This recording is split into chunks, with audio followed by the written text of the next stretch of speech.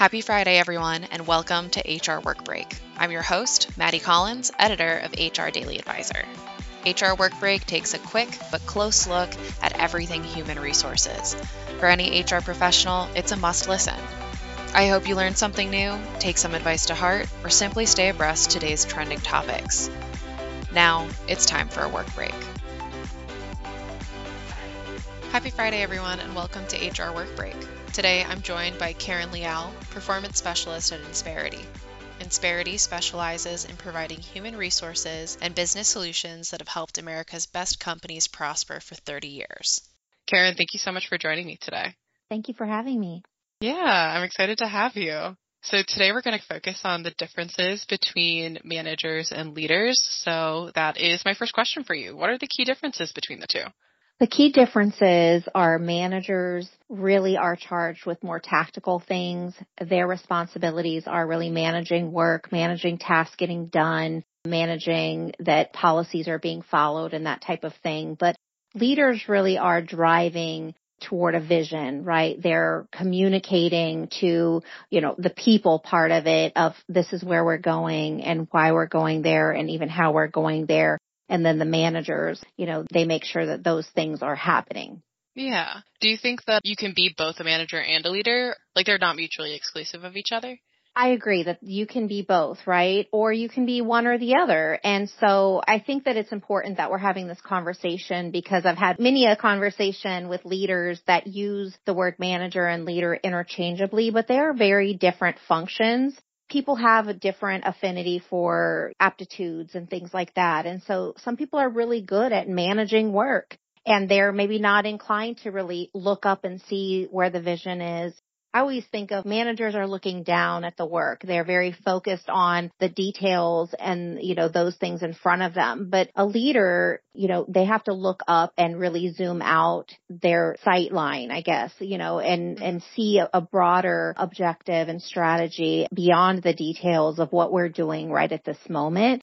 And so you can toggle between those two, or you can keep that vision in mind while you're focused on some of the details and so forth. So I don't think that they're exclusive of each other by any means. So yes, you can go between or be strong in one and not the other. It's like running and swimming use similar muscles, but that doesn't guarantee that you're going to be good at both or that you have to be good at both. Right. I mean, a big part of it is your heart in it, and I think that for leadership, when I'm working with new leaders, they're expressing interest in evolving as a leader. One of the main starting points is where is their heart in all of this? Because you really have to have that servant leadership heart to want to serve people, help people, not just being motivated to accomplish things, but really care about the people along the way that are going to help you accomplish those things for sure. Yeah. And you mentioned servant leadership. Do you think that is like one of the most productive or popular leadership styles right now? Or do you think that there are other techniques and approaches people can take that might better suit their situation or their coworkers or their company? Yeah, and I don't think that there's a one-size-fits-all for that. Maddie, leadership is something that is their identity in that, so whatever is genuine, that's what's probably going to be the most effective style for them because people trust their leader when they feel like they're authentic and genuine. So it's not going to be a success factor to try and be something that you're not. Certainly we can all evolve and grow and learn, and take on different things. So I usually advise leaders when they're trying to develop their sense of identity and what their leadership style is to be an open learner, take in a lot of information and see what resonates with you and really develop that and take it on to your own styles. So certainly I think servant leadership is a successful model or approach, but that's not the only right way. I think when you have genuine care and concern for the people that you're working with and leading, that's an essential thing. And then you just kind of go from there and developing what's a good fit for you too as a leader. That's really good advice. Even if people might have affinity for one style, just a natural awareness. You mentioned training, and training can play a huge role in developing leaders and managers. So what type of training do you in general recommend for both? Well, training is important, but it's not a magic solution. Training is usually an information exchange. We're learning something and maybe even getting an opportunity to practice within that safe training learning environment. But there's a lot that has to happen before and after training for it to be successful. And so to set it up for success, there needs to be some really clear expectations about what the training's for and what we hope to get out of it. And is the training aligned with what we're trying to do here? Then the after is once somebody has gone through training, and let's say it's leadership development, they're getting more exposure to those competencies and skills that are generally universal in success factors for good leaders. Then after, do they have opportunities to practice that? Do they have clarity around how to leverage this and how it's going to support their growth? So there has to be that context and that environment that facilitates that growth. Otherwise, training is just living within that box that experience happened, but it doesn't really drive the development beyond that moment. Like, I know it'll depend based on what sort of training you're doing and what sort of environment you're operating in, but do you have any advice for how to immediately implement things you've learned, be it from observing other leaders or in a formal training environment? Sure. So there are things like we mentioned communication. One of the reasons why it's that low-hanging fruit is because it's relevant for anybody in any role within an organization. Communication is our fundamental tool of getting things done and working with others and so forth. So we definitely have opportunities to practice that skill. And, it's important that we practice whatever skill we want to get good at, right? So the more we can do that, the more we can really sharpen that saw and become better communicators. And a better communicator does lead to a better leader. I see leaders that struggle. It's a lot of times because of a deficit in their communication skills. Definitely, I think that's something that anybody can do. We have the opportunity to do it, any role it's relevant for. And, there's unlimited really opportunities to continue communicating on a regular basis. Definitely. So with communication being a common issue within management and leadership, is there anything else that you think needs specific attention in today's day and age, especially with a lot of companies operating in a hybrid or virtual environment? As we mentioned before, that relationship piece is really important. I would say both managers and leaders need to have that awareness that they are in the relationship business. They cannot accomplish things without, really leaning on those relationships. So that does take effort. Relationships run on effort. So we feel as employees valued based on the amount of effort our managers and leaders pour into us. And so that's really important, is to develop those people skills. Sometimes leaders come to me and they want to get better at a lot of decision making and time management and those kinds of things that are about controlling things. But, if they can really look at the people side of it, that's where a lot of the success has really come from, are the relationships that they've built, is people saying, how would you describe that leader? Well, they made me feel seen and important, and they got to know me, and I felt valued because they were taking the time to invest in me. We seldom hear like, oh, it's because they're really good at, time management or something like that. It's like, yeah, that goes with it. But what really is an impact to us as humans is, the investment that somebody takes into building that relationship with us. For leadership, it's no different. It's that people component is just so important. Some of the other tactical things, those are easy. Those can kind of come along the way with experience. But it's really that genuine care and concern for people that's going to elevate that leadership. Yeah, I've experienced that firsthand, just the clear difference between a superior who genuinely cares about you as a person and another one who's like, yeah, I'm just here to sign your paycheck.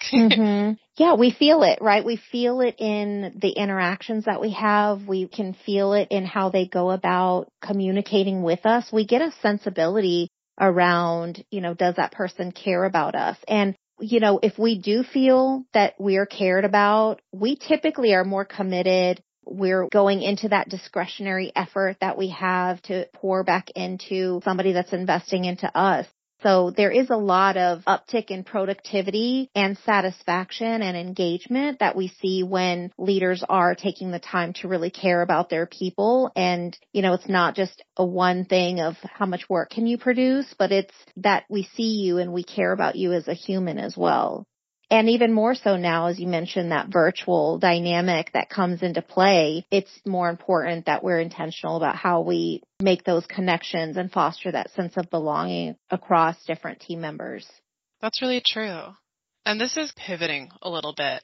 People have complained about their managers since managers were invented, basically. But there's this huge trend online called corporate villain TikTok, where a lot of people take to social media to kind of complain about everything that their manager or their company is doing wrong. But on the flip side, there are plenty of people who also are on TikTok highlighting strong leadership and management that's made a difference within their own careers. So why do you think that people have such a vastly different experience with leadership? You had mentioned earlier that people conflate the two words, even though they're very different positions when you think about it. Yeah, that could be part of it, where it depends on what their expectations are, right? If they're expecting leadership qualities from somebody that's a very manager-focused function, they may not be getting what they want out of that interaction. There's different aptitudes, but then also we have to look through the lens of, with social media, we tend to see the extreme ends of things.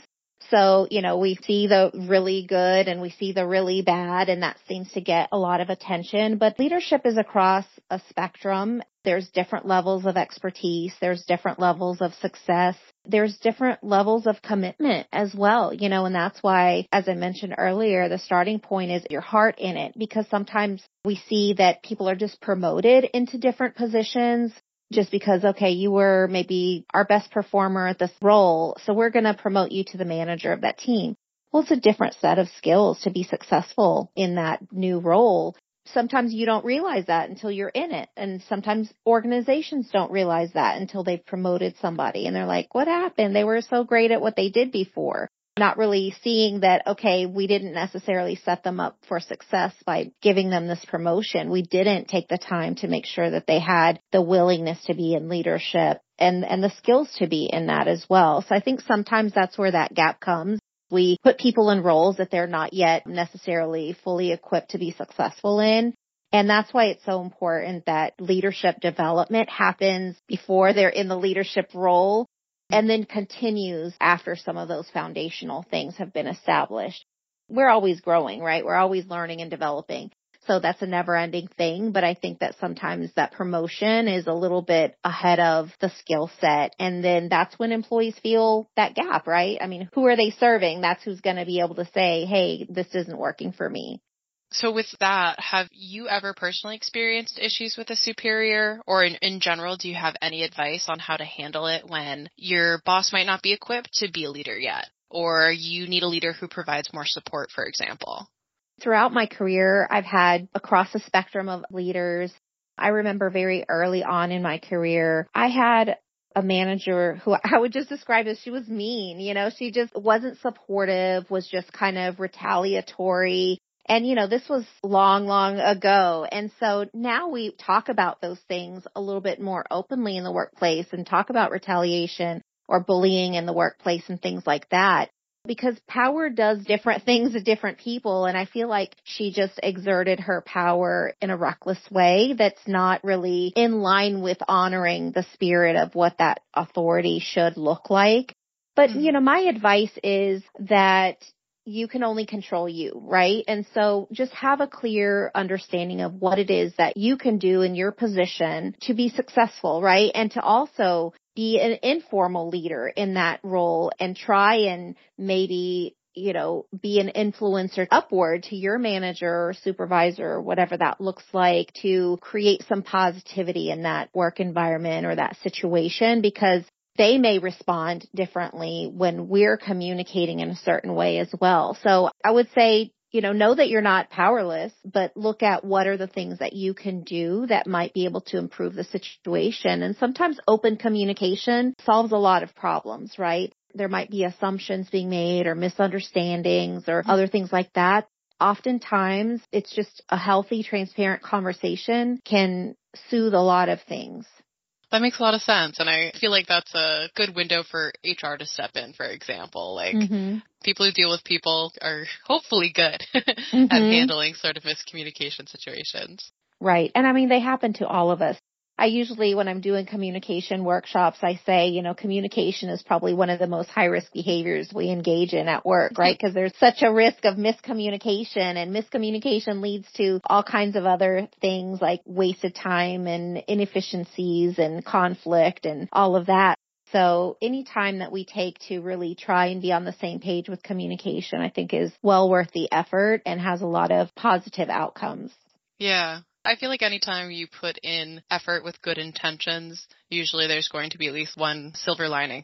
Sure, absolutely. And that's why relationships are important, because we then know, oh, you know what? I know Maddie and I know her intentions. So even if you said something that hurt my feelings, it would be easier for me to extend grace because I know you. I have that relationship that's been established, so that helps with a lot of communication as well as just getting to know people and thinking the best of them, because we get to know what their motives are and what their spirit is behind things. And usually it's good. I think that then helps us be productive in our relationships at work as well. It definitely does. So since this podcast airs on Fridays, I'm curious as to what you're looking forward to this weekend. Well, I was just coming off of spring break and everything, so I had some vacation time, but I always enjoy kind of recalibrating on my time off, being able to spend time with family. And I'm a big DIYer, so I'm doing different home projects and things. So I feel like I always have a to-do list that I have going into the weekend. So I'm just looking forward to being able to cross some things off of that list this weekend and just get that satisfaction of I accomplished that this weekend.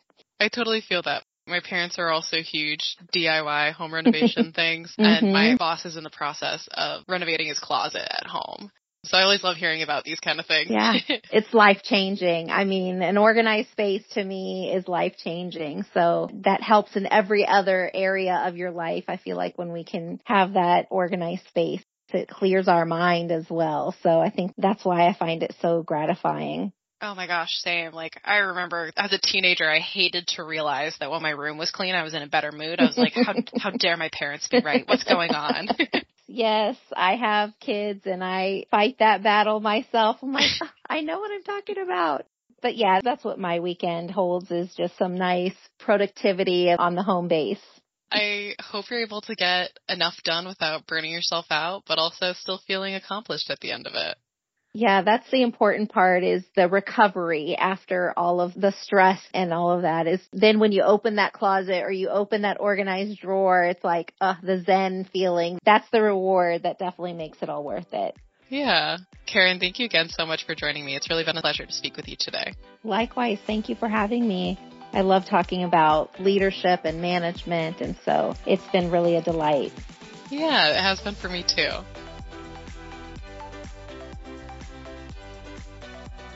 Again, I'm Maddie Collins, and thank you for listening. Join us next Friday or whenever you need a work break.